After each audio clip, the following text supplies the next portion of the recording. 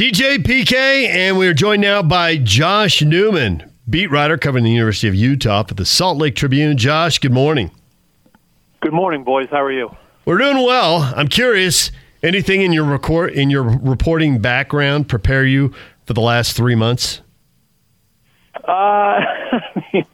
Look, I've been around the block once or twice. I've been doing this long enough where nothing really surprises me too much anymore.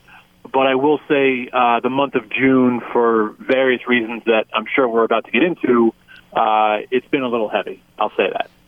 Yeah, you got to enjoy Friday afternoons. Yeah, for now, Friday afternoons just got to make you nervous as far as what they're going to dump on us. I mean, a couple of stories there with the transfer, and the Morgan Scalley obviously was a bombshell. Let's start with Scalley. In my mind, and DJ's too, take your time and come up with the right conclusion. So I'm expecting that it should extend for a few more weeks at least until the start of the season. Yeah, no, this is something that, look, you have to handle it carefully for any number of reasons. One, it's a sensitive topic in general. It's an important topic. It's a sensitive topic. So from that standpoint, you don't rush anything. Number two, Scalley he's a native son, right? He's a favorite son. He's been at the University of Utah as a player or as a coach for almost 20 years. Played for Urban Meyer. He's the D coordinator now. He's the presumed successor to Kyle Whittingham. So for a number of reasons, you just can't rush this thing. You need to do it properly. You need to do it prudently. And if that means it has to take a little longer than people would like, so be it. So we've had several ex-players on who've been critical of Morgan, but they also unanimously have not wanted to see him lose his job. You've talked to a lot of players, I am sure. Have you gotten the same feedback? Yeah, I don't think people want to see him fired. I also don't think that people think that he did anything with intent or in a malicious manner. Now, with that said, if you're Utah, I just don't feel like you don't just let this slide. You can't just come out whenever they, finish their investigation. You can't just do nothing. Okay, I don't think necessarily that he should be fired, but there needs to be some sort of reprimand, if for nothing else, just the optics of it. Just with what we're dealing with now in terms of racial unrest in this country, you can't just do nothing. They should do something, but I don't think you're going to see something that is super severe.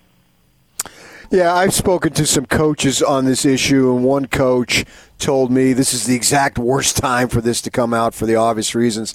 Another African-American coach told me that he viewed it as, well, is this a pattern or was this a one-off, and in his mind, that would make a difference. And if we focus on the word, and we know the word that was used, I'm wondering if there would be more fallout beyond Morgan Scalley, because to assume that Morgan Scalley was the only one who ever said that word or used that word in a text or whatever is somewhat naive. And so if you go down the road of some type of sanction for him, where would it end? Yeah, that's a tough question. I do think that is part of the big elephant in the room, right? What kind of sanction? How far would you take it? Look, he's the presumed head coach in waiting. Even if he wasn't, he is still viewed as a head coach someday. Does this harm his future prospects as a head coach, whether it be at the University of Utah or elsewhere? That is a fair question. That is something I've wondered. That is something I've asked about. If you're going to reprimand him in some fashion, where does it end? This is a big test. This is going to put Mark Harlan to the test, right?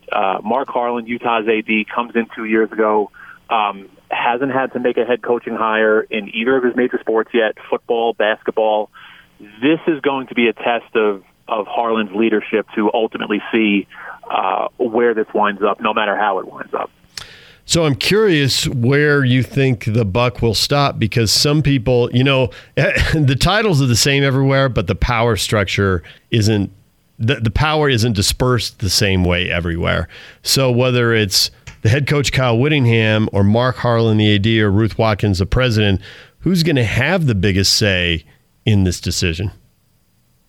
Good question. And again, I think we're going to find that out. I don't think, in a general sense, I don't think we really know where that power fully lies. And I think part of this is, big picture, longer term. I think we're going to find that out. Look, when all this went down a few weeks ago, Harlan did the right thing, right? The whole thing came to his attention. He called Ruth Watkins. University leadership got involved, and they all decided that there was going to be an outside investigation. And I do believe that whatever happens here, whether it be a reprimand, a termination, whatever winds up happening, I do think it's going to be a collective effort, and no one person in charge is going to ultimately make this decision. It's just too important. Okay, there's going to be a lot of voices offering their opinion and ultimately putting their foot down. How about the player involved in this? He came to Utah, was there for 4 years. I looked on Facebook. The family's adorned in Utah gear and all that stuff. So they, to an extent, and I can't speak for them, but at least it appears on the surface that they got past it. You think that could help? I think that should factor into it maybe a little bit, but again, we are living in a time now of civil unrest and racial unrest, and those things are not easily moved past. Even if, look, Facebook is not real life. Okay, people wearing, the family wearing Utah gear on social media is fine. There have been instances, as we're finding out now, across the country, places like the University of Iowa, and other schools where similar stories are coming out. You're on scholarship, you're playing football, you're trying to work your way to the NFL. You're probably willing to, I don't want to say probably, you may be willing to move past some things in your own best interest at the time, but I don't think that putting those things to the side or getting past those things or getting over those things are easy. And look, with the killing of George Floyd and similar things that have gone on around the country, especially recently, now is the time to voice your opinion and to voice your concerns, and that's what this player and that's what that family has done. And they believe that it was in their best interest at the time. They think that they were wronged by Morgan Scalley, and they're right. They were wronged by Morgan Scalley, and Morgan Scalley's actions are going to have consequences. All of our actions have consequences, but us three, we are not making $820,000 a year in a high-profile position. So his actions are going to have consequences one way or the other. So the basketball issue, I mean, that kind of caught us by surprise a little bit, that the kid wants to leave before being in the program. Man, how big of a blow is that to Larry? Yeah, this has been, it's been the $64,000 question. How big of a blow is it? And I've gone back and forth. On one hand, I find it hard to get too bent out of shape in general over a kid that never stepped on your campus, that never played a minute for you. On the other hand, the kid verbaled to Larry Kostoviak in August of last year. So Utah, Larry and the staff, everybody was operating under the assumption for 10 months that the kid was coming.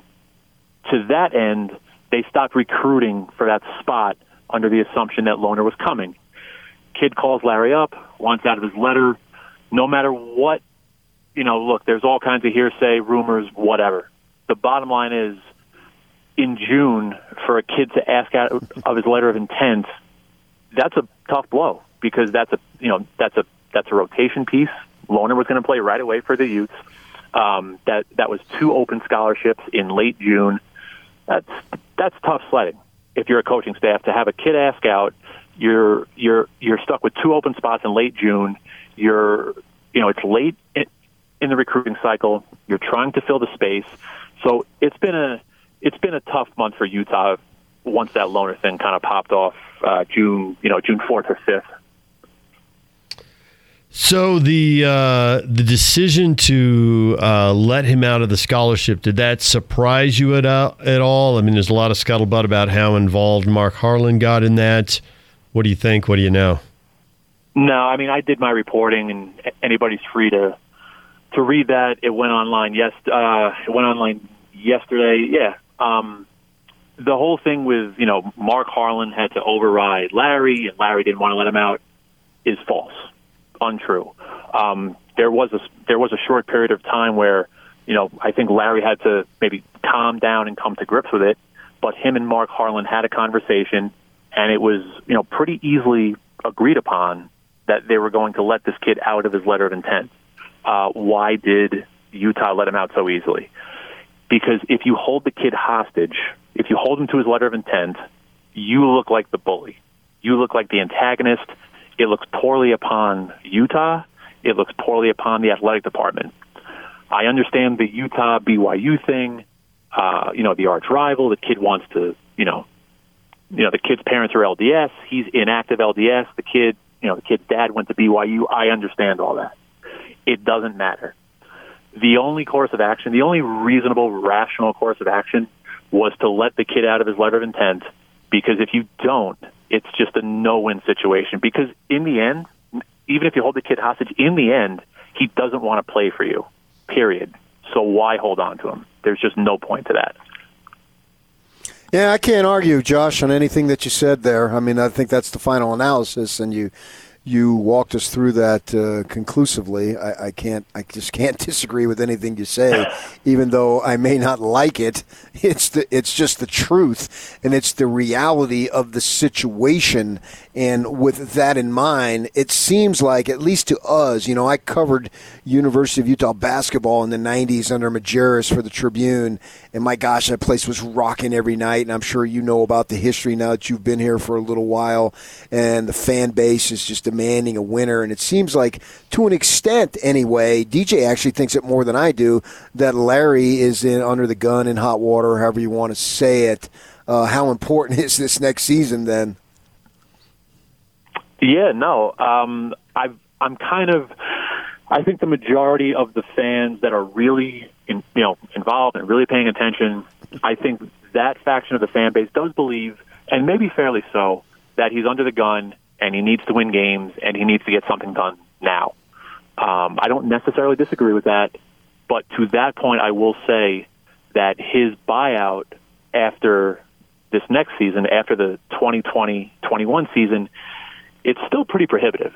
Okay, his buyout is a big figure, and I don't know if Harlan and the university and the donor base is in any position to buy him out even after next season. Does he need to win now? I mean, I don't know. It depends on what you deem as winning. If they win, I don't know. I'm just hypothetically putting it out there. 18, 19 games, they get to the NIT. Then, most of the core is back the following season as juniors and seniors. Would that appease people? 18 wins, getting to the NIT, looking good for the following season. It all depends on what on how you want to view it. Me, I think the buyout is pretty prohibitive. I'm not convinced that with another poor season, I'm not convinced Utah would be in a position to get rid of him next season anyway. I'm actually with you on that. I think that in normal times, that he has to win this year, but these are not normal times. And if you're looking at something in the $6 million range, depending on how this football season goes, how revenue goes, do they fulfill the TV contract? There's just no way to know. But we've heard all kinds of stories about budget cuts all across the country. Who's got more money than Michigan, right? Michigan's got to be one of the top 10 lucrative programs in the country, and yet they've got all their coaches. Harbaugh's taking a pay cut. It's football, it's basketball, it's the AD, it's all the high-profile people. So these are not normal times. I think in normal times, missing the tournament, and you can just open a media guide and go online in an online media guide and see this. In normal times, if you miss the tournament 3 years in a row at Utah, you're out. Oh, this is look, and it's not just Utah, okay? coaching at the Power 5 level is a bottom line business.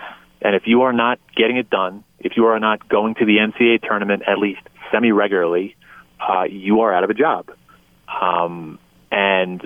Look, at the time that Chris Hill, the former AD at Utah, at the time when he gave Larry Krystkowiak his current contract, the trajectory, and correct me if I'm wrong, the trajectory of Utah basketball was up, right? Yeah, you're right. Yeah. They'd been to back-to-back NCAA tournaments. They went to the Sweet 16, almost took out Duke in a regional semifinal. So the trajectory of the program was up.